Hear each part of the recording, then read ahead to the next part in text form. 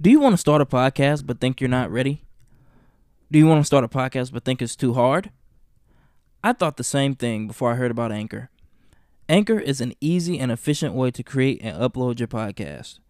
Anchor also allows you to upload your podcast to streaming outlets such as Apple Podcasts, Spotify, and multiple other streaming outlets. You can simply go to the website www.anchor.fm to sign up today and start podcasting.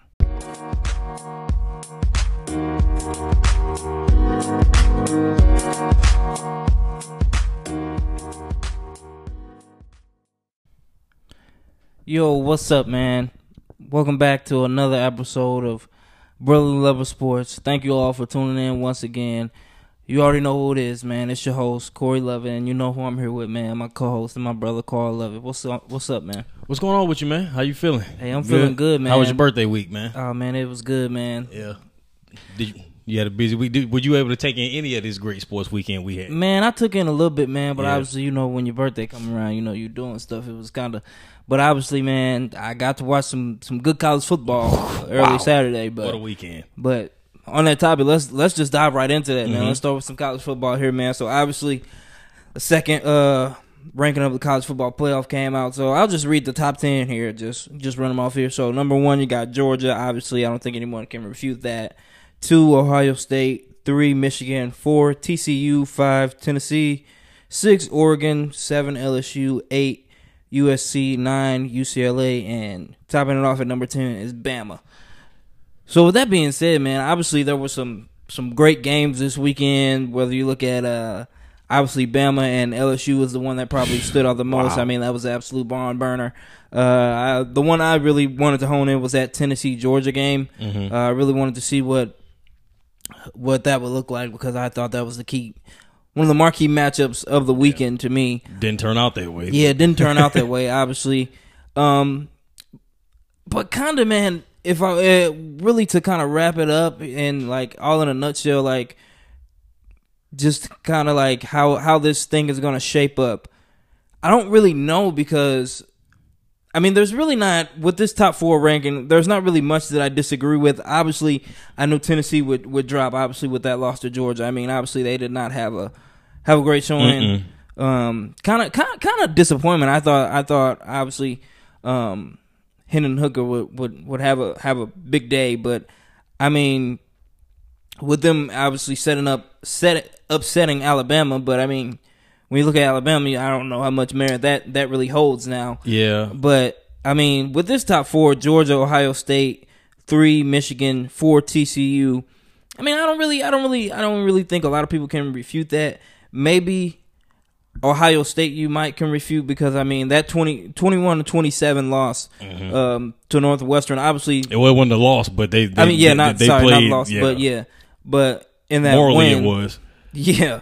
But obviously the weather conditions were a little shaky, but still, you're Ohio State. Mm-hmm. You think they should win that game running away. And I don't know what it is with Northwestern because I mean, when Justin Fields was there, he struggled against them Northwestern, as well. and I'm like you said, I'm an Ohio State fan. Everybody knows. So Northwestern has had Ohio State's number for a lot of times in the past. So, but yeah, I'm sorry. Go ahead.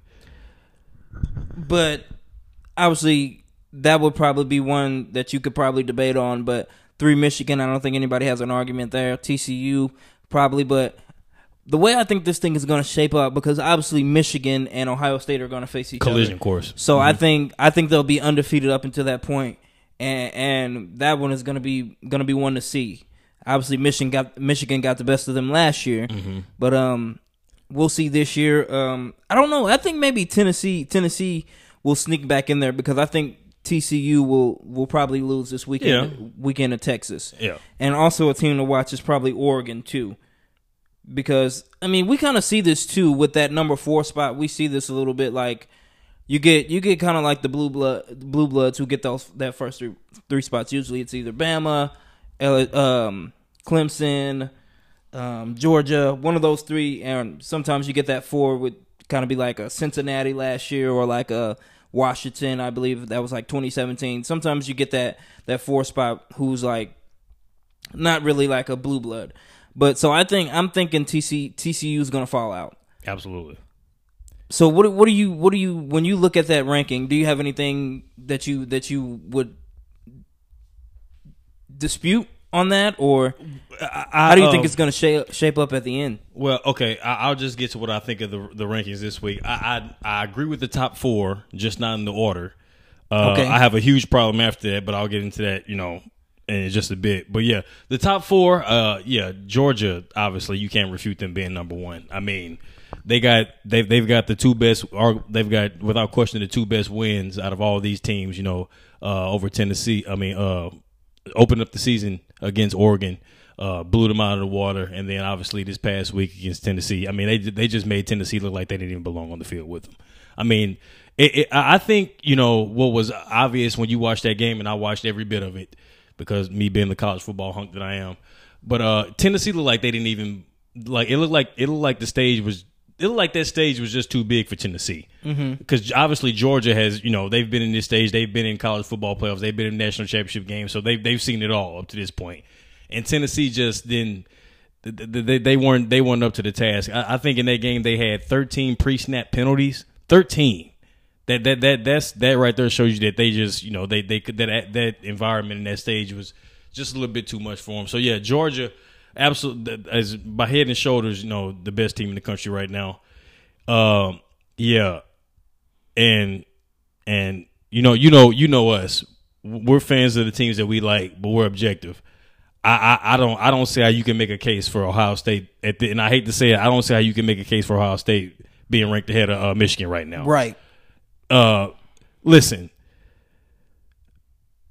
This is a very talented Ohio State team, and I obviously I'm a huge Ohio State fan, so I watch pretty much every game, and they have yet to play a complete game of football from start to finish. And that game last week that was a loss to me. That's what I took that as, and I don't want to hear all this about the weather because it's not like you were in those conditions. And the other team was playing in San Diego. Yeah, it's a level playing. I mean, we're talking about a 1-7 Northwestern team who I think their last home game they got blown out at home by about 40 plus points to I can't remember who it was, some non-Power 5 school. So yeah, obviously that your pass coming into that game, in the condition, that your passing game is going to be limited. So you know what you do? You run the ball down their throat. They could not run the ball at all in that game against Northwestern. And that's concerning. I don't want to hear no excuse about weather. You play in the Big Ten. Okay, last time I checked, there's no roof over the shoe. So the chances are when you play Michigan in a couple weeks, the conditions aren't going to be ideal.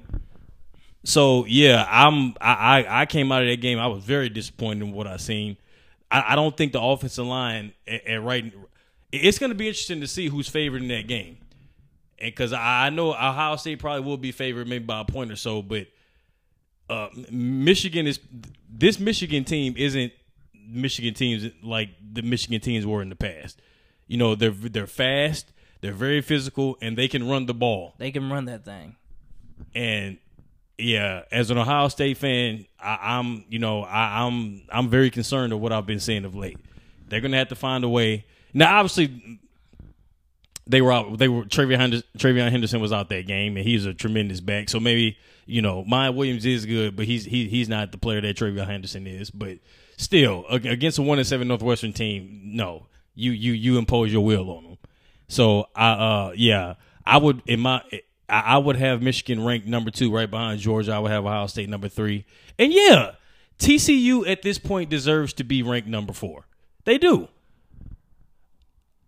What I have a problem with is people come on and say, "Oh, TCU, how can you have them ranked? They're not as good as some of these other teams. How can you have them ranked over?" This notion that the results on the field shouldn't play any part in how they do these rankings is ridiculous to me. You play to win the games, and they've won them all up to this point. They deserve to be. And here's the other thing: this is not the end all be all. Nobody thinks that TCU would beat Alabama or some of the other teams that they're ranked ahead of. Nobody thinks that. Nobody thinks that TCU has a chance to win the national championship. That's not what this is saying. What this is saying is that up to this point, from what we've seen on the field, TCU deserves to be ranked in the top 4. Like, I have a problem with the notion that we should just ignore what we've seen on the field and go off of, oh, they've got far much better players. They're a much, higher program, so they should be ranked. No. And that's the thing with the committee that they do. They fall into this. It's not what have you done for me lately type of thing. Yes. It's more so what have you done for me in the past. It's branding and money. Yeah. So I'm happy that TCU was ranked in the top 4. So yeah, the top 4 I think they got right. I just got a problem with the order. Now after that, I have a huge issue. I need someone to explain to me how USC and Clemson can still be ranked in the top 10 after what we've seen. Clemson is not in the top 10. They're at 12. So Clemson. No, in the playoff rankings they're at number 10. Oh, okay. Yeah, in the college football playoff rank because the AP poll I think they're at 11. Let me check. Yeah, Clemson is at 10 in the college football playoff rankings, and USC is 9. I can make the case. No, USC is 8. I'm sorry. I can make the case that USC is maybe the 4th best team in their conference. Oregon is clearly a better team. UCLA, I can make the case are a better team than USC. And Utah beat USC, so I can make a case that they're a better team. Listen, every team in this top 10 has a victory against ranked opponents, except for USC. USC has the 110th ranked scoring defense. Is that a top 10 team? No way. And Clemson, I mean, come on. They just got rolled against a Notre Dame team who got blown out who lost at home to Marshall and to Stanford. Yeah, they should not be in the top 10 at all. I'm sorry. So, and that's the problem that I have with this committee. It seems that they just focus on the top 4 and they don't worry about justifying what happens after that. Like the standards and the criteria of like why a team is in the top 4 doesn't apply to the rest of the teams. Because there's no possible case that you can make for. I mean, USC has one good thing going for him. Caleb Williams. He's a special player. Special player. Going into next year, he should be at the top of everybody's mock draft. Special quarterback. But this USC team is just all it is a lesser version of the team that Lincoln Riley had in Oklahoma. Didn't play a lot of defense. No defense. If any. We just gonna outscore you. I mean, if USC went head to head with any of the top teams ahead of them right now, they get drubbed. So yeah, I have a huge issue with that, man, and this solidifies why I just can't wait till they go to this expansion because right. And you saying that and let me ask you this. So do you have a problem? Because I kind of have a problem with LSU being ranked at 7. That was going to be my next point. With them having 2 losses. I kind of have a problem with that. That was going to be my next point. Alabama I think they have a gripe with being, with being ranked where they are. Because Alabama, they've lost 2 games, but you got to take into consideration like what transpired. They lost on the road to a Tennessee team, and it took a field goal that went through that was good by maybe a foot to beat them. And then they didn't have their quarterback for a couple games. Yes, and they didn't have their quarterback for a couple, and then they lose this past week to LSU. Listen, one of the hardest things to do in sports is definitely in college football is to beat good teams on the road. We just don't see it a lot. Good teams on the road. I mean, good teams at home usually don't lose. And yeah, for sure. College football is a different atmosphere on the road than NFL. And you're talking about 18, 19, and 20-year-olds opposed to grown men professionals who've been in that environment before. For a lot of those kids, that's the first time they've been in an environment like that. So, yeah, Alabama. Yeah, they, you can make a strong case that they should be ranked ahead of LSU even with those 2 losses. But with Alabama, I think the committee is looking at also the wins. They really haven't had a lot of convincing wins as well. Alabama has obviously that one to Texas A&M. With Texas, they won by a point, I believe. So I think they're also taking into the fact, hey, this is what we've seen too. And see, that's where I kind of have a gripe with the committee. Like, it's like some teams are judged on a different scale. Yes, instead of it all being Absolutely. on the same because scale. you're judging Alabama. Oh, this isn't as good as Alabama team as we've seen in the past, so they can't be solid. It's like they don't judge them against Alabama. Isn't being judged by the team by the other teams. It's more like they're being judged by their standard, right? By their team's past. And I mean, LSU, lost. LSU probably has the worst loss out of all the teams that's ranked in the top 10. I mean, they lost to Florida State, and which was pretty much a home game. It was in New Orleans, which is by far a worse loss than any of the losses that Alabama has. So, yeah, I got to gripe with that. But to shift from that, man, what a job Brian Kelly has done in his first year as head coach at LSU. I got to give this man all the credit in the world. You got to give him credit. Because I think this guy is one of the best coaches in America. It is a night and day difference from being the head coach at Notre Dame and being a head coach in the SEC, let alone LSU with those type of expectations. And for him to come over in his first year and have them ranked in the top 7 after what he inherited a mess. I mean, they had transfers, left and right, and this guy in his first year had them ranked at number 7. What this shows is something that doesn't get enough credit in college football today, because they want to make you believe that it's all about the glamour of the program, it's all about recruiting. What is being shown with Brian Kelly is his ability as a head coach. He is an exceptional head football coach. He deserves all the credit in the world. This is the best coaching job in America right now, what he's done. I mean, he's got Jaden Daniels looking like, a dark horse Heisman candidate. He deserves all the credit in the world for what he's doing right now. For sure. And real quick, when is the last time that we've been at this point in the college football season, Alabama has pretty much been, eliminated from play? They're not completely eliminated. They need a lot of stuff to go right. If they can somehow, get into the SEC championship game and win it. Yeah, I was just that would help them. But there's a lot that needs to go right for Alabama. I was actually just going to touch on that. Like, with obviously the SEC is getting better. It's getting better by the day. Obviously, you just mentioned Brian Kelly's here now. You got Kirby Smart who's there. The SEC is Josh getting better. Heupel. You got. It's getting better.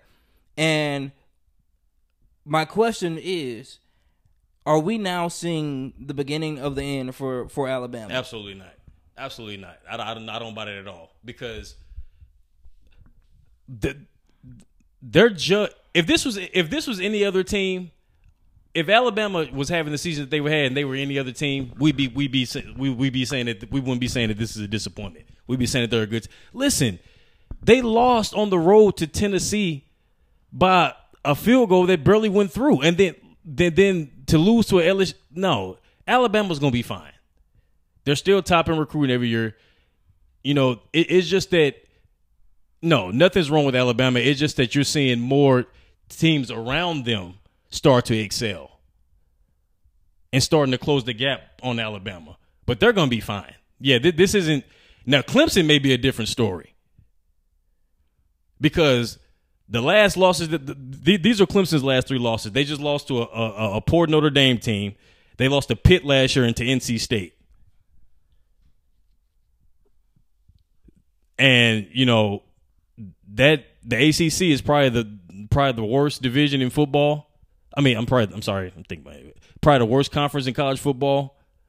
And they just, I think they're closer to, their demise is much closer than Alabama. But no, Alabama's going to be fine.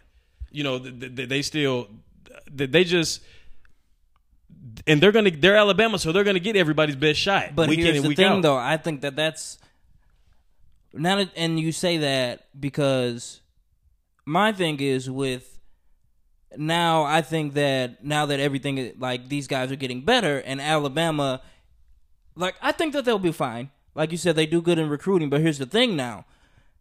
Now these other coaches can say, hey, we just beat Alabama. Because it used to be Saban could just go and put his rings on the table and say, well, here, put his rings on the table. But now you got these other coaches say, hey, we just beat Nick Saban. Hey, we just beat Alabama. So I think they're going to get a slight hit in recruiting, but I don't think I'm with you. I don't think that they're going to fall completely off the cliff. That goes to my point. It's not so much that you're seeing the demise of Alabama as a program itself. I think you're seeing the elevation of some of these other programs. Right. Around and I just think them. the recruiting pitch is going to be a little tougher than because obviously you can just go if Nick Saban comes and sits on your couch, he can just throw his rings on the table and you're sold. And I think that's going to be a little bit harder for him. I mean, and this expansion to this 12 game playoff is going to be even more of a challenge for Alabama, because now you're going to have 12 teams that say, hey, because before, in a 4-game playoff, you pretty much knew that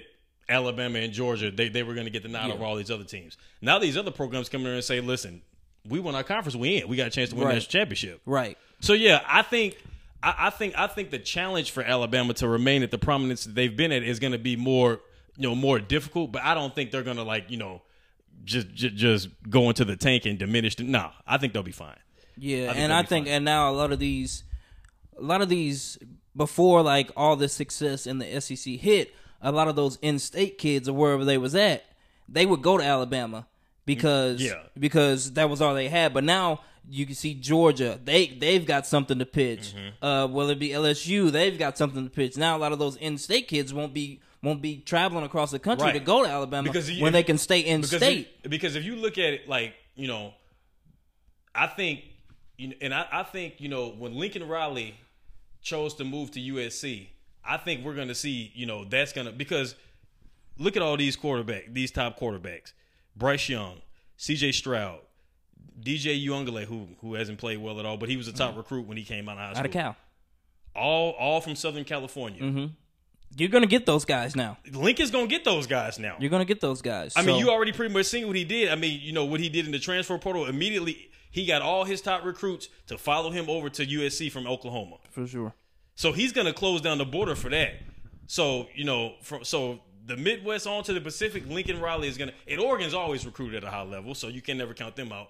So, yeah, Alabama, the task is going to get tougher for Alabama to remain the dominant. But, no, I don't think that – I think they'll still be fine. It'll just be a tougher task for them to, to remain to keep the success that they've had. For sure. And before we move on, I just want to say this. There was I had seen something. There was a quote or somebody said they were trying to kind of attribute Alabama's recent struggles to like the NIL deals. Like, give me a break. Come on, man. They're saying that now these guys got NIL deals that they're not hungry anymore. Give me a break. The kids should be paid. It is what it is. We knew NIL was coming. We knew it was coming. Come on, listen. Spare me with that. All right. I'm gonna tell you about this. Let me say something real quick about these NIL deals. All it did was pull back the curtain. For sure. That's all it did. You guys been paying kids for years. I mean, there's been ways to take care of these kids under the table for years. And Reggie Bush deserves his Heisman back real quick. But anyway, yeah, that's not going to change anything. These kids have been. If you think that this hasn't been going on for years and years and years, you're out of it. You're blind. Yeah. Yeah, I just wanted to mention that because I've been seeing that kind of go around. But so give me a break on that. Yeah. Spare me the theatrics on that. So stop it. I just want to say that. So let's move on to a little NFL here, man. So when we first started this podcast, around like week 2 of NFL season, we gave you our predictions, and then a couple of episodes we told you what our top teams were. So now we're kind of at the halfway point. So now we're gonna give you who we think our top 10 NFL teams are thus far. So Carl, I'll let you start with this. Go ahead. Now, let me say, first of all, I had took my list at the beginning of the season compared to my list now. Not even close? Not even close. Yeah, mine's not really close. I had the Jaguars on there. I had the Raiders. I'm not going to get into it. But yeah, it was bad.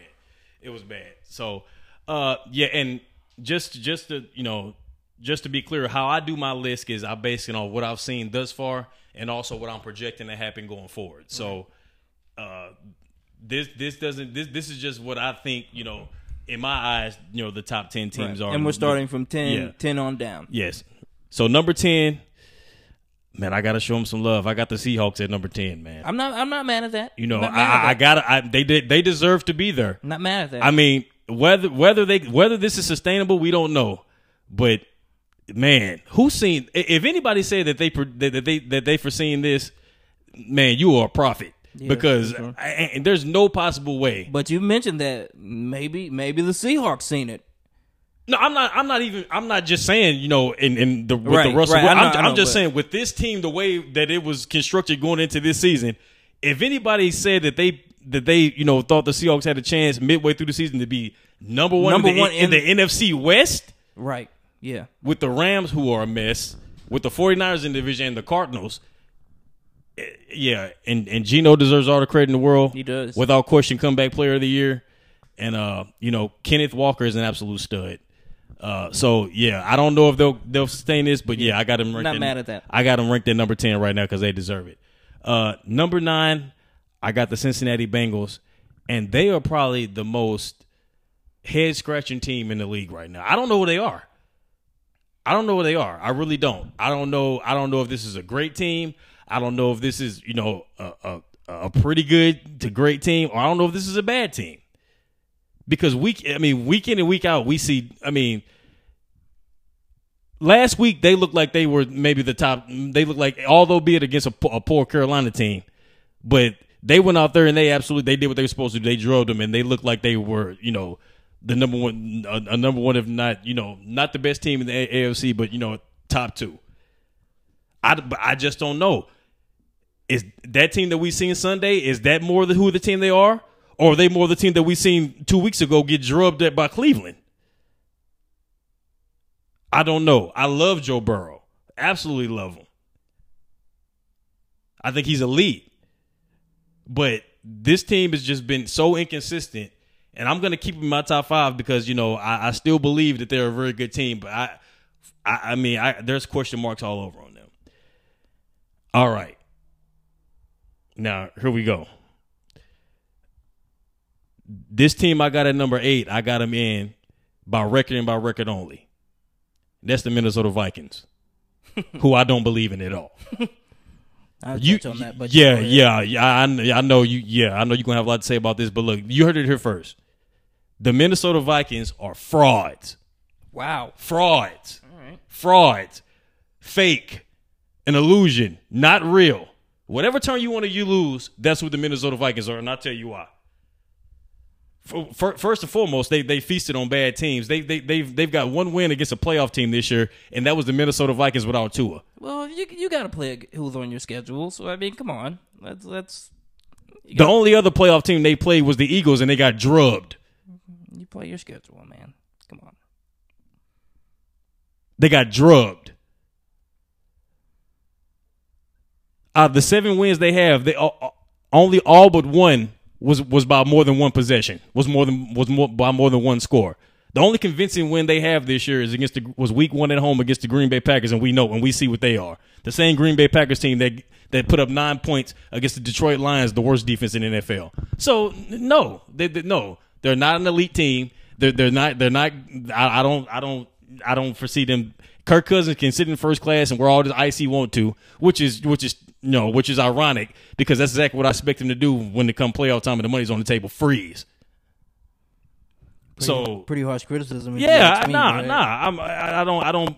I mean, they lucky. They lucky I put him on this list. I was tempted to leave him off, but I'm not sold on Minnesota Vikings at all whatsoever. So they sitting right there at number 8. And they should be grateful that I put them right there. Number 7, I have the 49ers because I think they're about to take off. They're going to get Debo back. Christian McCaffrey, I think, is going to end up being the most impactful trade that we've seen at the trade deadline, even though it didn't happen at the trade deadline. It happened probably a week before. But, yeah, I think they're on the verge of taking off because, like I said, I don't know how sustainable the success is going to be of the Seattle Seahawks. I think at some point they'll they're a game behind them right now. They're going to take off. This is a good football team. You know, they got a dynamic offense with a lot of playmakers. Their defense is solid. They can really rush the passer. So yeah, they're gonna. I like the Minnesota Vikings going forward a lot. Number 6, I got the Dolphins. Tua's looked great. He's looked great. I had a lot of criticism on Tua coming out. And I think he's kind of playing. He's overachieving, and it's a testament to, man. Has there ever been anything at the wide receiver position like Tyreek Hill in this league? I haven't seen anything. This guy is as dynamic and as explosive as they come. I mean, the guy has. He's on pace for almost. Yeah, he has 1,100 yards, and through 8 games. He should get some. I know it's never happened, but he should get some MVP. Definitely. Considering Tua was out for multiple games. I mean the difference that he makes on this team. And I never bought into all that stuff people was talking about. When he left Kansas City, we're gonna he's gonna be diminished. No, this guy is as dynamic as they come, and Mike McDaniel does a great job of implementing in ways to give him the football in different ways. Because Tua doesn't have the arm that Mahomes has. That's well documented, but they scheme him great. He gets him the ball. And yeah, the Dolphins. I think. I got them at 6 right now, but I think they're going to ascend and they can wind up being higher on this list because, they're all in. Here's something interesting. I don't know if you knew this or not, but think about this. Last year's draft, the San Francisco 49ers traded up from the 12th pick to get the 3rd pick from the Miami Dolphins, and ultimately drafted Trey Lance. So the Dolphins acquired the number 2. They acquired the number 12 pick in which they had drafted Jalen Waddle, and they acquired 3 first-round picks and a second-round pick. They used those picks to acquire Tyreek Hill, and then they just acquired Bradley Chubb at the deadline. So when you essentially break it all down, the trade goes down as Trey Lance for Jalen Waddle, Tyreek Hill, and Bradley Chubb. That is what you call a heist. Good management. Man, Chris Greer, all the credit in the world. That is unbelievable. I couldn't believe that. And credit to them because, they didn't just acquire all that draft capital and just sit on it like we've seen so many other teams do. They said, no, we're in win now mode. We're going to go out there and we're going to acquire the talent that's going to help us win now. So they deserve all the credit in the world for that. I got them at number 6, and I think they're going to, take off even more. Number 5.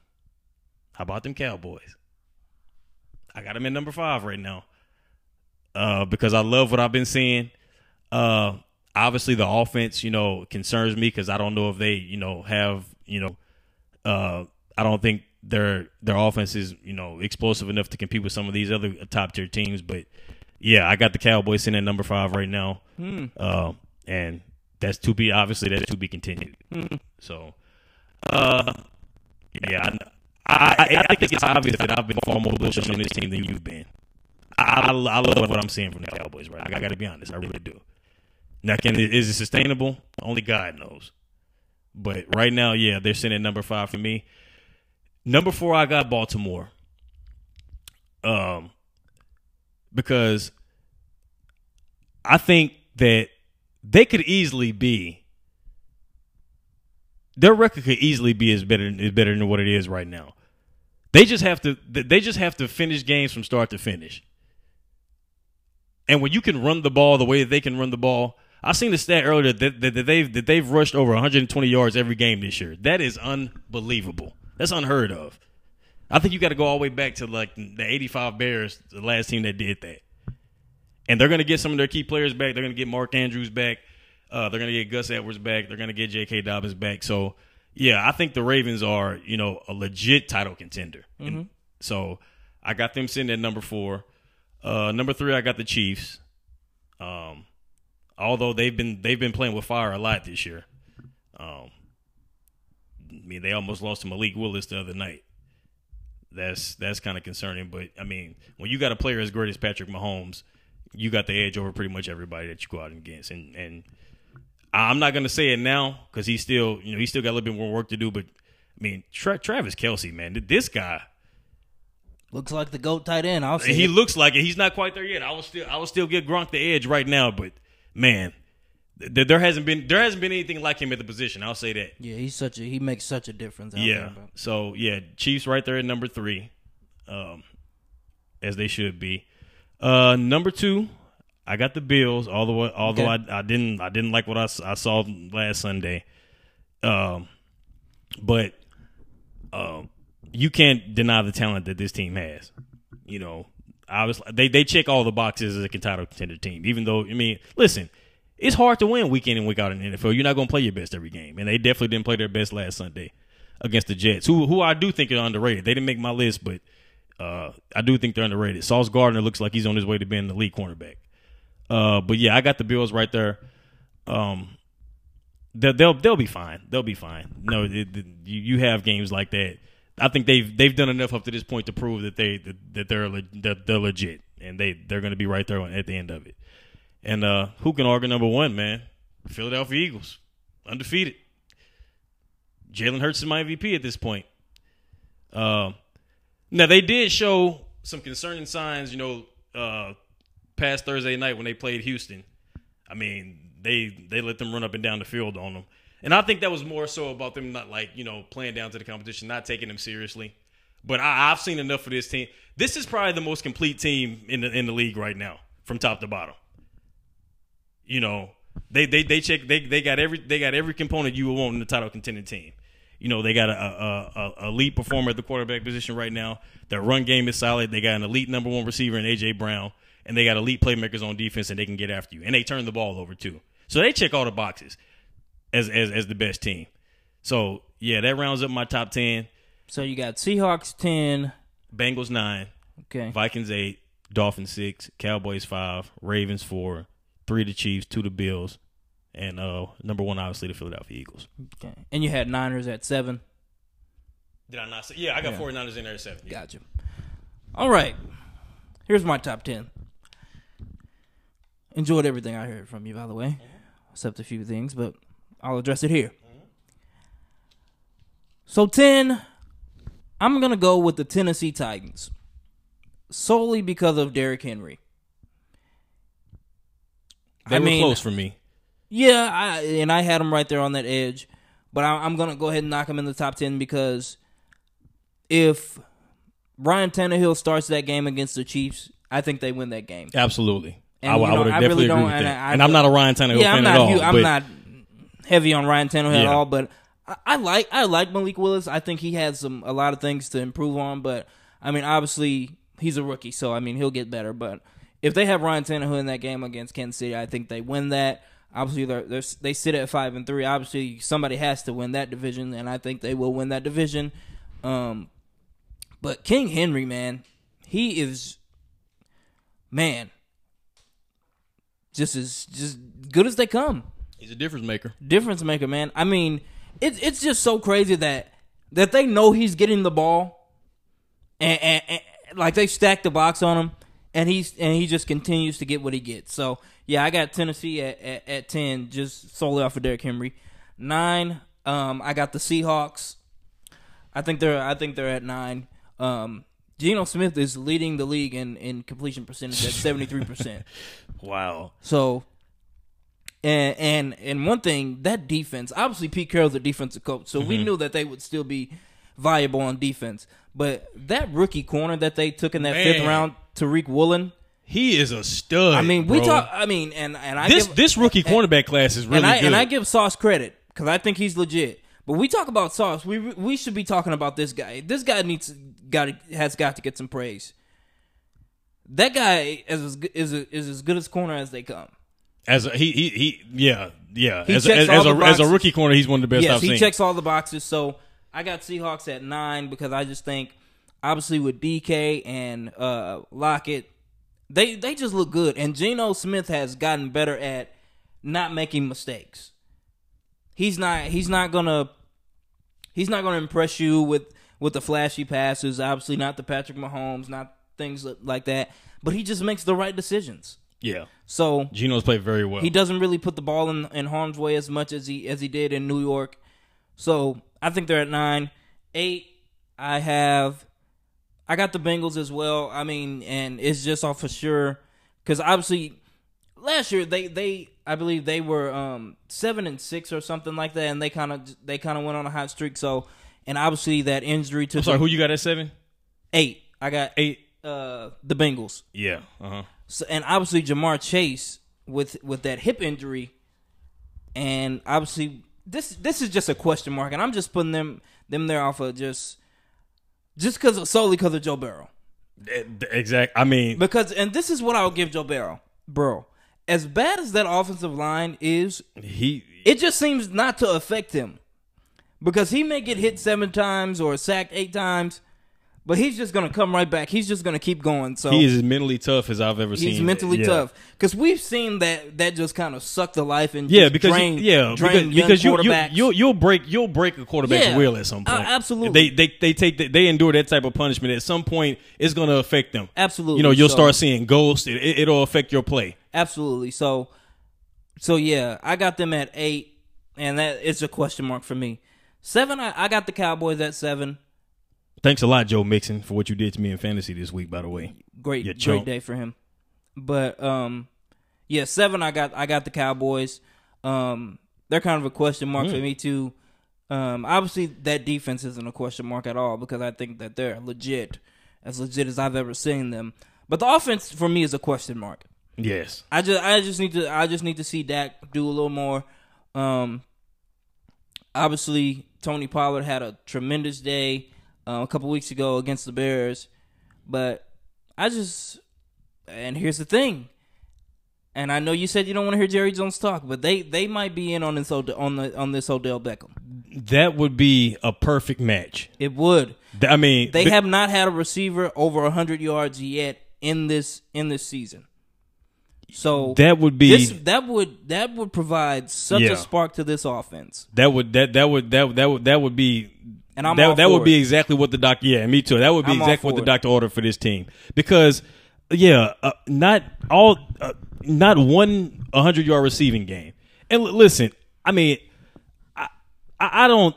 This is not, and I love the guy, but I think I've seen enough to this point. I don't think CeeDee Lamb can be the number one option for a good offense. I don't, because some guys aren't meant to be number one receivers. I mean, we see it a lot. I mean, Juju Smith-Schuster had some great years when he was lined up on the other side of Antonio Brown. As soon as AB left, never performed that level again. Yeah. To me, I haven't seen enough to judge. I think I have. No, but not as a number one receiver because this is really his first year as being the number one receiver. And if you look at it, Cooper Rush was in as his quarterback for the majority of it. So I'll give CeeDee Lamb a pass on this. I just need to see more. Obviously, I think he drops a lot of balls. Obviously, that's one of his gray areas. But I think the jury remains out to me on that because I like CD. I do too. Like I said, this is not a knock against the guy at all. He was a steal at that draft. For him to be on that board at 17 was crazy to me. I just think that he would be much. You would get the best out of him. Because. We all know Amari was a number one receiver. He's one of the best route runners in the game. For sure.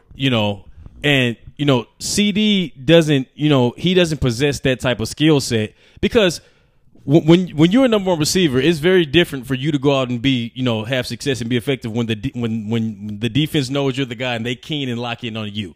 You're going to draw the team's best corner every week in and week out. Yeah. But like I said, I don't want to spend too much time on the Cowboys. But yeah, Odell, we're going to talk about them here in just a second. Odell would be great. Odell would be great for that. I have the Cowboys at 7. 6, I have the Miami Dolphins at number 6. Mm-hmm. Tua, he's probably last, but I think he should be in the MVP conversation along with Tyreek. Because Tua, I mean, like you said, there was a lot of speculation about Tua. Tua can't get him the ball. He can't throw the deep ball. But gotta give him credit right now. Gotta give him credit. He's delivered. So I got the Dolphins at 6. I think McDaniel is a genius offensive mind. Yeah, they went out and got Bradley Chubb, and I think they're legit. So I got them at number 6, and that their division is pretty tough. But yes, it is. And 5, I know you're not gonna like this, but I got the Vikings. I know you called them fraudulent. I know you used a lot of words, a lot of adjectives to describe them as fraudulent. I'm not buying it. I'm not buying. Listen. As long as you don't put him on Monday night, I believe in Kirk Cousins. Who have they beat? You play who's on your schedule, man. You have to play who's on your schedule. I mean, I can't fault them for playing who's on their schedule. All I have to do is look at who they played and look at what they've done. And obviously, that Monday night game against the Eagles, I can't defend it. But here's the thing: they're a good football team. How do we know that? You play who's on your schedule, man. I can't. What do you mean? How do we know that? I'm looking at what I've seen thus far. Isn't that what we're doing? Are the Giants a good football team? They're not in my top 10. But they up to this point, what are they record? Or were they 6-2? 6-2. They're not in my top 10, so they're irrelevant. All right. They're solely dependent on. See, the difference between them, they're solely dependent on Saquon. Minnesota, Dalvin Cook is a good running back. You got Jay Jettas. You got Adam Thielen. Listen, guys, Kirk Cousins is not a bad quarterback. He's not bad. I believe in him. So I got the Vikings at 5. I know you think they're fraudulent, but hey, I'm believing them. 4, I got Baltimore. I like what I seen on Monday night. They can just run the ball. Run it. They've got a formula, and you can't stop it. Yep. They line up, and they say, stop us. And defenses can't do it. And you mentioned Gus Edwards and J.K. Dobbins.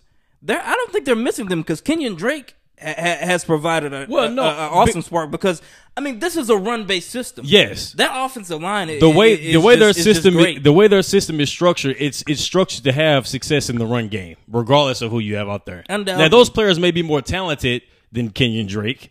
I think they are. But with Lamar and, the way defenses have to, game plan for him, that it just sets up for a successful run game. So I'm totally in on the Ravens. So totally in. Baltimore, I got at 4. I'm a heavy believer in Lamar Jackson. 3, I got the Bills, and the only reason I didn't have them at 2 is because I think they're just too solely dependent on Josh Allen. They don't have. I think that they should have exhausted every option to go get CMC because they don't have a run game, and when you don't have a run game, you see performances like you'd seen Sunday against the Jets, and they're leaning on Josh Allen to be their run game. He is the run game. Yes, and you can't do that. And I'm a huge fan of Cam, but you're going to turn this guy into another Cam. Well, when he's in 8 years in his career, he's going to be too beat up and battered. So I think they're just too solely dependent on Josh Allen. They got to get a run game, and they say a run game is the quarterback's best friend. Mm-hmm.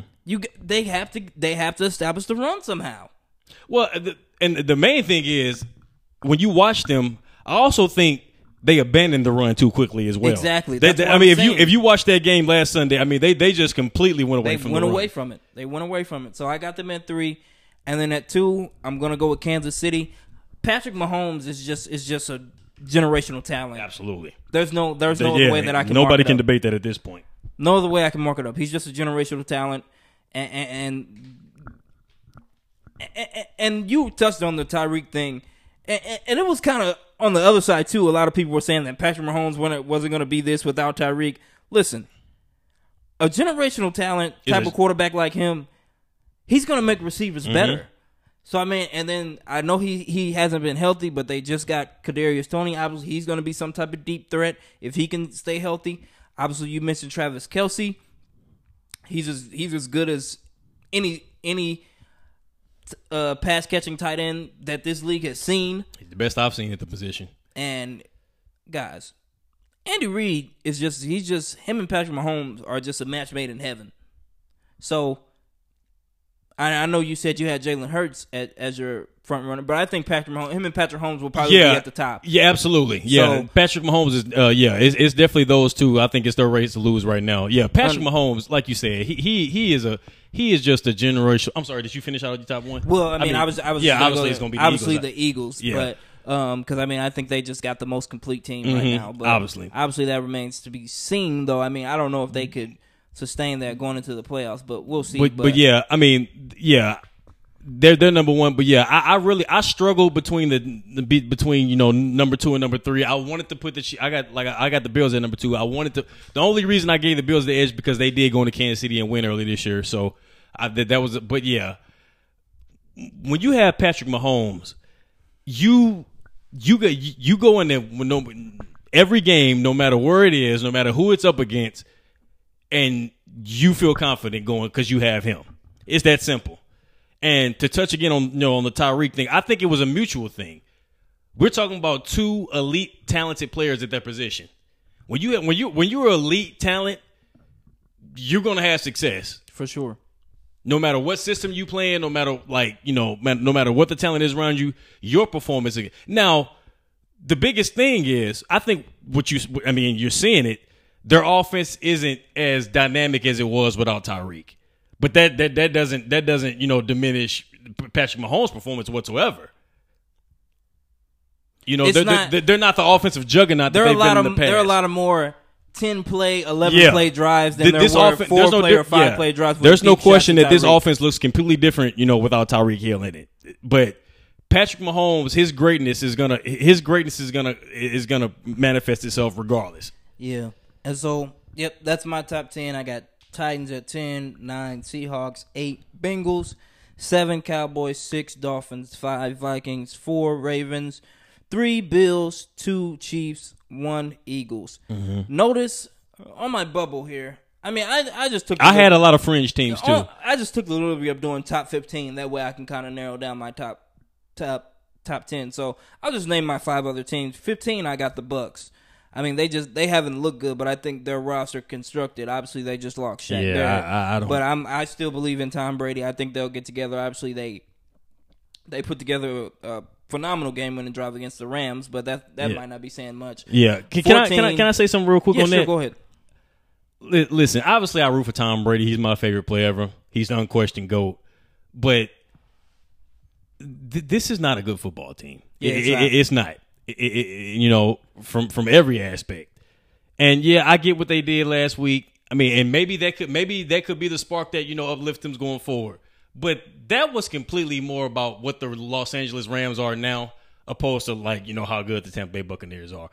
What were they doing on that last drive of the game? I understand. Trust me. Very methodical. Trust me. I understand the greatness of Tom Brady and late in the games. We've seen it for years.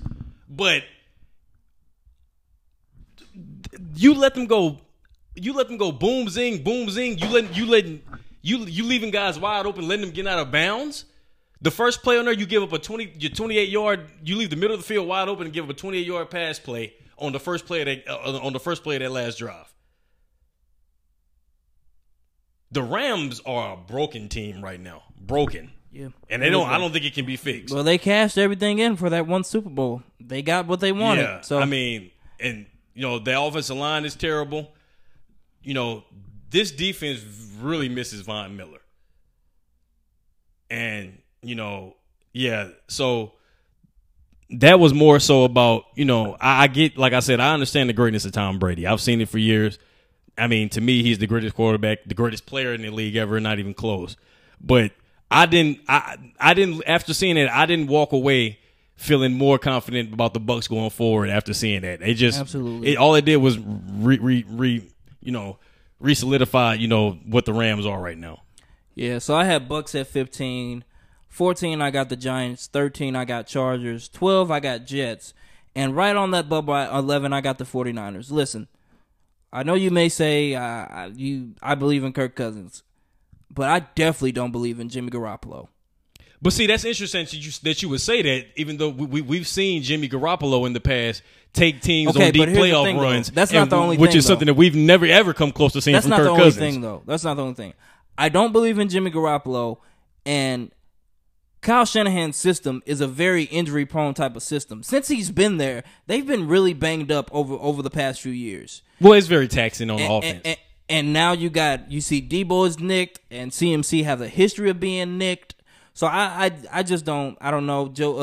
Nick Bosa, he's obviously he's very important to that defense, but he's had some injuries here and there.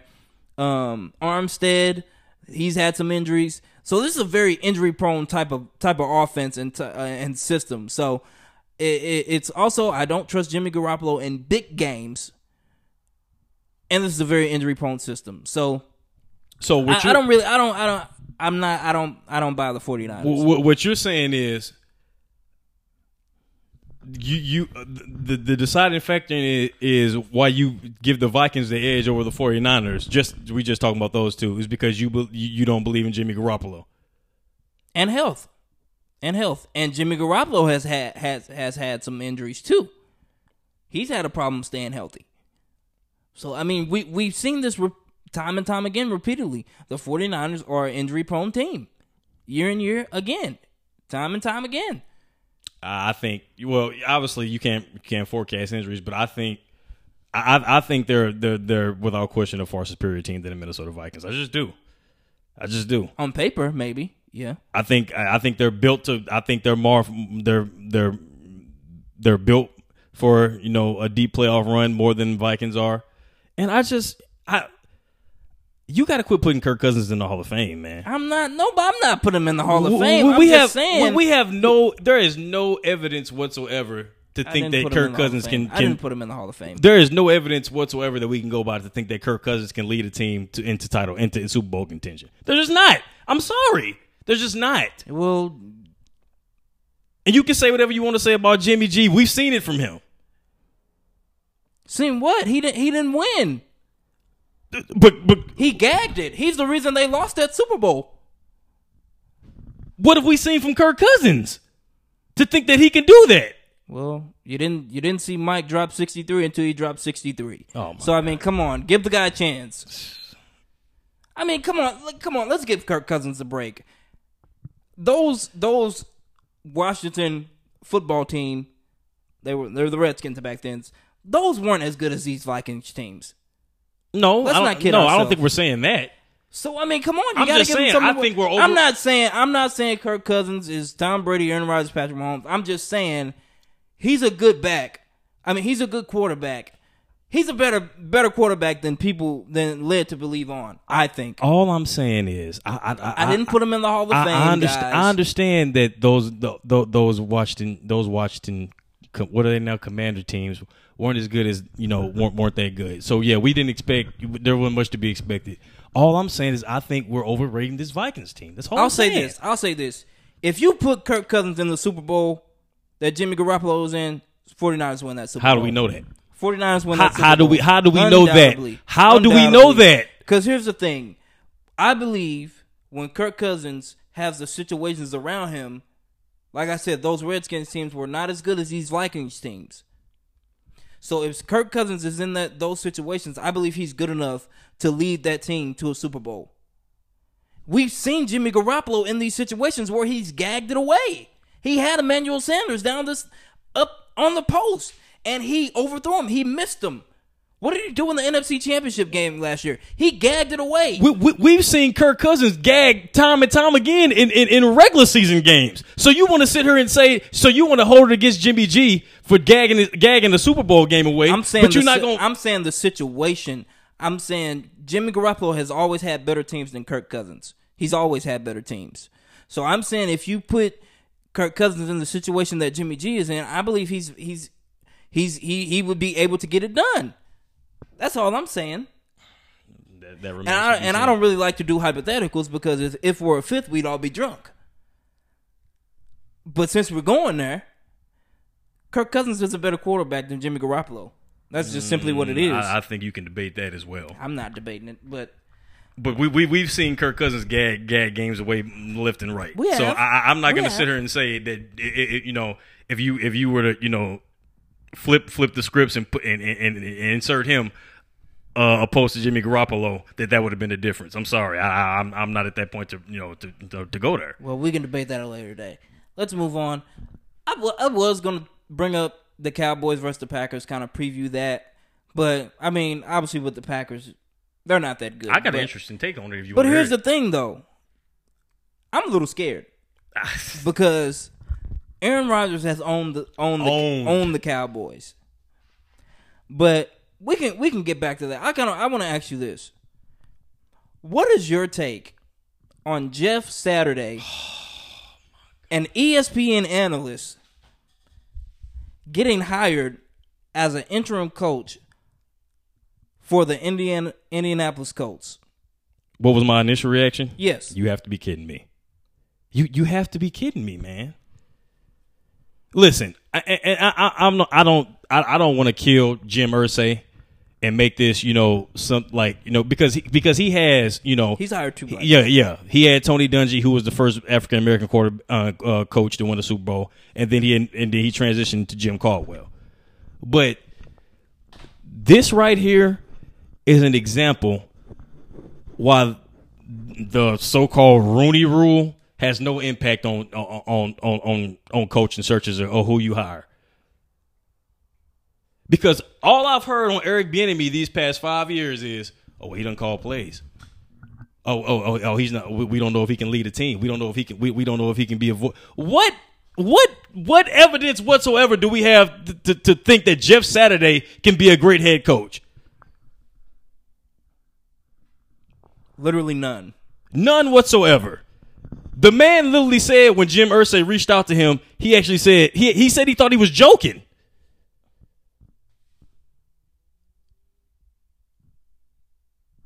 Listen, there's a difference between. Obviously, we know that Jeff Saturday has been in this locker room he was in that locker room for the majority of his career. 14 out of 15 Not seasons. This locker room, he wasn't. But I'm just saying he was a part of the Colts. Obviously, we know he was an unbelievable NFL center. But let me tell you something. There's a difference between being a coach on the field. Obviously, we know he was a center. Obviously, we know him and Peyton Manning had a connection, so he has to be on top of a lot of things. But there's a huge difference between overseeing an offensive line and overseeing the whole production. Whole thing. You running the whole shebang. And this guy has never been an assistant coach on the NFL sideline, not even a college sideline. He's never been a special teams coach. He's never been an offensive line coach. The guy was an ESPN analyst. Yeah, and Jim Irsay calls this guy up and say, "Hey, do you want to coach the rest of these 8 games?" Listen, I'm not. Listen, this is not a knock. And this is nothing against Jeff. Against Jeff Saturday. I wish the guy best of luck. Hope he has success. But this is the case in point. I heard that these 32 owners, who are all white owners, are going to hire who they want to hire, regardless. There's nothing that you can implement that's gonna deter that. All these qualifications that we hear that has to be met for you to be an NFL head coach, give me a break. Give me a break. And that's all that this is proving. That's all that this is solidifying. Because we hear time and time again. What are we looking for? We're looking for somebody who can be a leader of men. Who's proven that they can run a scheme, who can relate to players. What boxes have Jeff Saturday checked off? Tell me. And like I said, I'm not criticizing Jeff Irsay whatsoever. I'm criticizing the system in place. There's only 32 of these jobs. You got David Culley, who coached in the NFL for over 40 years, and at age 71, finally got his chance to be a head coach. They moved off of him 1 year after that. Well, he lasted one season. He lasted one season, and he was gone. How fair is this, man? How fair is this? And this isn't even a white versus black issue. This is just how, like, fairness. Yes, this is ridiculous. We talk about equality, man. How are the coaches on that staff? I mean, you got Gus Bradley on that staff, who's been a head coach. I believe who else? There's somebody else on that's a previous head coach. You got guys who've been around this team that have paid their dues, and then you bring this guy in? What message does that send to the team? To the fan base? Again, like it comes down. It just look. You can dress it up and boil it however you want to, But the fact of the matter is that these 32 owners feel much more comfortable with someone who they can relate to, who looks like them, who talks like them, who comes from similar backgrounds as them, who rolls in similar circles as them. And these are billionaires who are not going to be told or not going to be influenced on who they want to hire to run their team. And I have no problem with that. But stop feeding us the bull crap. Whenever there's a prominent minority head coach that comes up and he doesn't get a job, quit trying to say why. Oh, this was the reason why. No, you didn't want the man to be your head coach. That's simply the reason why. Simply the reason why. And like I said, I wish Jeff Saturday best of luck. I don't wish ill on the man whatsoever. Yeah, I mean, but I'm not saying that Jeff Saturday doesn't know the game or he's not knowledgeable. He very may well. But I mean, when have we ever seen that this happen, man? An ESPN analyst gets called off of his couch to go coach an NFL team? We've never seen that. Never. I can't recall seeing it. So I mean, to me that was just very odd. It was very weird that. I mean, when I seen it, I was just like, Jeff Saturday, the center. I mean, you think about to get to the NBA. Steve Nash, he had no head coaching experience, and everybody questioned that. The man was at least on a coaching staff years prior to that. I mean, you can't. I mean, you can't justify this hiring not one bit. There is nothing out there that suggests that Jeff Saturday can be a head coach. Like I said, I wish the man the best of luck, but there's nothing that suggests that this was a good hire. Nothing. For sure. But I just wanted to bring that up because when I seen it, I was just shocked. I couldn't believe it. I was like, this got to be a joke. Yeah, but clearly it was to Jeff Saturday. Yeah, obviously, asking the guy are you serious? Basically. Yeah. But yeah, I just wanted to bring that up. So, did you have something to say about the Cowboys Packers? Well, yeah, I do. You just said you concerned. I'm very concerned going into this week because, like you said, Aaron Rodgers throughout his career has owned the Cowboys, and these are the type of games that we've seen the Cowboys come out and lay eggs. We've seen it when they're riding high and they come in and they go out and just just wet the bed. We seen it last year when they were riding high and the Denver Broncos came into Jerry World and ran them off the football field. Undoubtedly. A few years back, they were riding high and they went in and got destroyed by the Jets. So yeah, I'm a little bit concerned. I said weeks ago that when they went to the Eagles, I said that was going to tell me a lot, about this team. I'm kind of feeling that same way, but for different reasons. Because, listen, Green Bay is a mess right now. A mess. I don't think there's anybody out there right now that's picking the Green Bay Packers to win this game, and they shouldn't. And, but we've seen the Cowboys in the past drop the ball on games like this, and I'm just hoping it's going to be different this time. Yeah, I don't have much. Like I said, I'm a little concerned because these, like you said, I've seen this before. These are the type of games that the Cowboys usually come out and gag, and we've seen this before where, like, when expectations get put on these teams, and they just kind of come out and gag. Mm-hmm. But what I will say, like you said, they're a mess. These are two different teams than Aaron Rodgers has usually gone into. Yes. So obviously there's no Devontae Adams, probably no Romeo Doubs. So this Packers team is not a good team. But this is the type of game that Aaron Rodgers would get healthy on, and boy, he would love to win this game and love to go through that media session. I expect Aaron Rodgers to play well Sunday because we know that we know that he's choked in big games. But it's starting to see, like, it's real documented how bad this team is. So the pressure is kind of like starting to, dissipate on Aaron Rodgers a little bit. So he may go out there, the most dangerous team to play is a desperate team. And there's no doubt that they're desperate right now. So. Yeah. And with that being said, they've got this game and then they've got a Thursday game coming up. So they got 2 games in 1 week.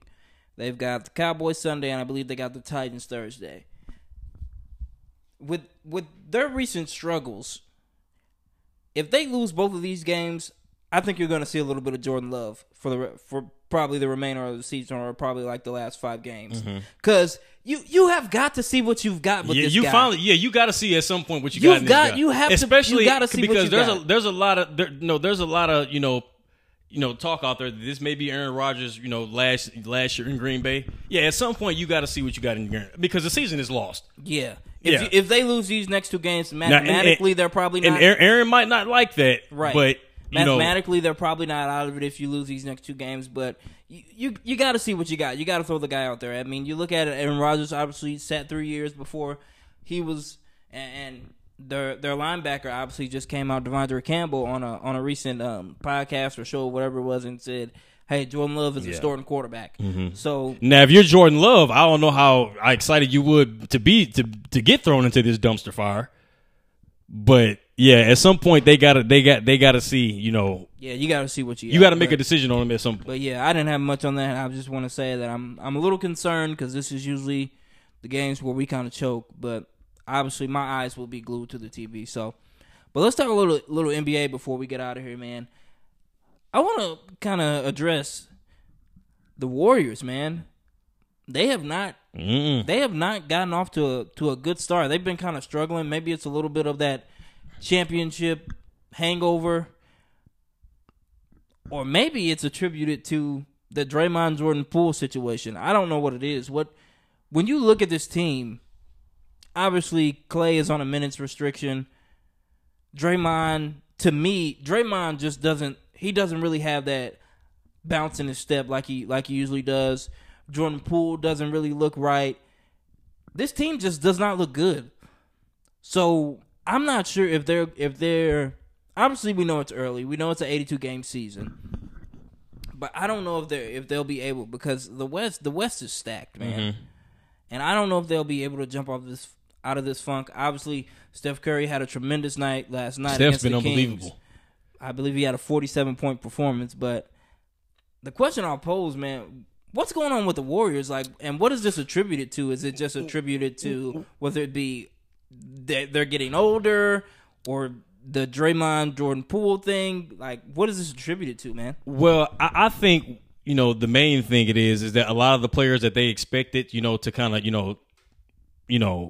come of age and step in and, be key contributors to the season hasn't panned out, thus far. Jordan Poole hasn't been great at all this year. His numbers are down completely from last year, all over the board. From the field, from the 3-point line, and the big three ain't they're not really the big three anymore. It's pretty much Steph and guys now. Well, I'm not saying that they're guys. But Clay isn't, obviously he isn't what he once was on both ends of the floor. And he had an issue with Charles Barkley saying that. And let me Clay, come on, man. We judge what we see. We judge what we see. Yeah. And obviously you don't look right. And he's saying no duh. Obviously he's came back from 2 injuries. But look, when you lace him up, all we see is Thompson on the back of that jersey. We expect you to play. Right. Obviously, bro, like you're measured by the standard that you set, Clay. Like, we're just like, it's obvious that you're not the same guy. Yeah, you're not the same guy anymore. Like, at one point, Clay was probably, if not one of the best 2-way players in the NBA. Yeah. This guy. And that's just not who he is anymore. Obviously, we know injuries to his lower extremities. Obviously, that took some time off of his career, took some hop out of his step. But I mean, come on. I mean, let's not get carried away with this. Like, Clay, you're not the same guy. Yeah, I think you're seeing that. I think at some point they're gonna have to, and we're probably gonna get in. We're gonna get into this, shortly. They're gonna have to revisit, making a run for Kevin Durant. Because right now, if you look at it, they're Steph or bust right now. If Steph isn't great, because you don't really have another guy that can go out and I think they thought that Jordan Poole was going to, turn into that guy.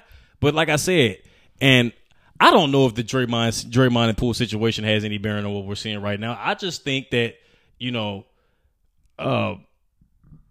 we're seeing this is a completely different team than what we've seen them in the past. The players are different. Now, Steph looks great, but like you said, Clay, he isn't the player that he once was. Draymond, he looks like, he's diminished. He's getting older. He never was great in the first place to me, but correct. Facts. But yeah, I mean, Steph, if your second best player is going to be Andrew Wiggins, then yeah, you can't expect to compete with some of these other, because the West is loaded right now. It is. I mean, you look at some of these teams. I mean, yeah, Dallas looks great. Luka looks like he's on his way to an MVP. Yes, he does. And yeah, so the Suns are still good. I just think there's other than Steph, there's a lot of question marks. They don't really know what they're going to get from a lot of. To me, they don't really have an identity. Yeah, right now. Exactly. That's the best way I can. They don't really know what they're going to get on a night in and out basis, and like they're not a great defensive team either. And it's just like I said, they're going to have to figure something out what they're going to do, because for sure. I don't think, as constructed right now, I don't think we can look at this team and say this team can be a contender in the Western Conference. Yeah, and you just kind of touched on it with the Kevin Durant. So let's talk about that. Obviously, there's been a lot of just a cloud hanging over the Brooklyn Nets right now. Obviously, from the Steve Nash firing to maybe that they would hire Ime Udoka, obviously, and now they've reported that they're going to stick with Jack Vaughn, and the Kyrie with the anti-Semitic drama, and everything just it's just been a complete cluster. So with that being said, do you think the Nets would be just better just blowing this up right now? Because obviously I think they're tired of Kyrie. Without question. You don't know what you're going to get out of Ben Simmons. He has been kind of a disappointment thus far of what they projected, what they thought he would be. And I think probably by trade deadline, KD is going to go to Joe Tsai and say, hey, I tried to make it work. It's not working. And I think they're going to blow it up. And I think they should. Yeah. Because if you ask me, they were better with what they had before Kyrie and KD came along. Obviously, players like that put you into immediate title contention. But if you look at what's happened since they've been here, it has not been daisies and roses. Because you look at what they had a young, a rising star in D'Angelo Russell, an all-star, a young rising star in Karis LeVert, a young all-star in Jared Allen, a young star in Spencer Dinwiddie. So they had good pieces. Mm-hmm. So I think that they'd be just better blowing it up and digging it out that way and probably build it with some picks. Because I mean, obviously, they're gonna demand picks for Kevin Durant. Mm-hmm. So my personal opinion, I think they'd be better just blowing it up. Yeah, so do I. I think we've seen enough at this point. I think even with this team, I mean, this team constructed as the way it is now is not a good team. Not that they don't have the talent, because Kevin Durant is as talented as players you're going to see. We know what Kyrie possesses on the offensive end. So those two great players alone. But I mean, they have like we just kind of said about the Warriors. They have no identity, especially not on the defensive end. And with Ben Simmons out there, you're playing 4-on-5. He's a liability. He's a liability right now. You're not going to get much on the offensive end from him. But if he can't be effective on the defensive end, he serves no purpose to you whatsoever to even be on the floor. And so, yeah, I think when you look at this team right now, I think it's safe to say that this hasn't worked. Sometimes you just got to cut your losses and accept it for what it is, and that may be difficult for them to accept. But I mean. KD demanded a trade in the offseason, guys. He wanted out. He did. And, if a guy demands a trade and, you kind of just not that they forced him to, forced him to stay there, but, they obviously, they met and they, came to agreement to, all right, we'll try this out. But what we've seen now, this clearly doesn't work. Yeah, and I think they're kind of just waiting. I think they're waiting to see how things unfold with the Kyrie situation, how things will unfold with Jacques Vaughn, and obviously I think they're waiting for kind of to get healthy. Obviously, Royce O'Neal was a little nicked up, and T.J. Warren is still not back. Seth Curry just got back, so I think they kind of want to see what their complete roster will be healthy, and then if that doesn't work, I think you got to. And to touch on Kyrie a little bit, I think they would have moved off him a long time ago if they could. I don't think they have any takers for Kyrie, so clearly they will move on for Kyrie if they had the opportunity to right now. And to kind of touch on that on a different landscape, I don't like the way they've handled this Kyrie situation whatsoever. I thought what the demands that they made were a bit much. Now listen, I don't know. I'm not obviously I'm not as as knowledgeable on some of the stuff about this this documentary and stuff like that as most people are. But the situation in itself, obviously Kyrie offended a lot of people. And I'm not going to say that he was right in that regard, but he did apologize. Yeah, he did. Initially, he did not. He did not. But that's the thing, though. You tell people why they're wrong, and then when they get the understanding of why they're wrong, and then they apologize. Well, I think that's you got to move on from that. Yeah, you have to move on. We've seen this with other things. I don't like they suspended him for 5 games because the way that they described it is his unwillingness to apologize and own up to what he did. But he did apologize. He did. Whether it was sincere or not, nobody knows that. You don't know what's in a person's heart. You don't know what's in his mind, but Kyrie. But they're coming out here now saying, "Oh yeah, he's suspended for 5 games. He's gonna have to meet with Jewish leaders. He's gonna have to, condemn." I don't feel. I think that's a bit. Yeah, I don't feel comfortable. I don't like that at all because we've never seen that with other people. Yeah, because there's never been had to do that. And I'm gonna defend Kyrie to this.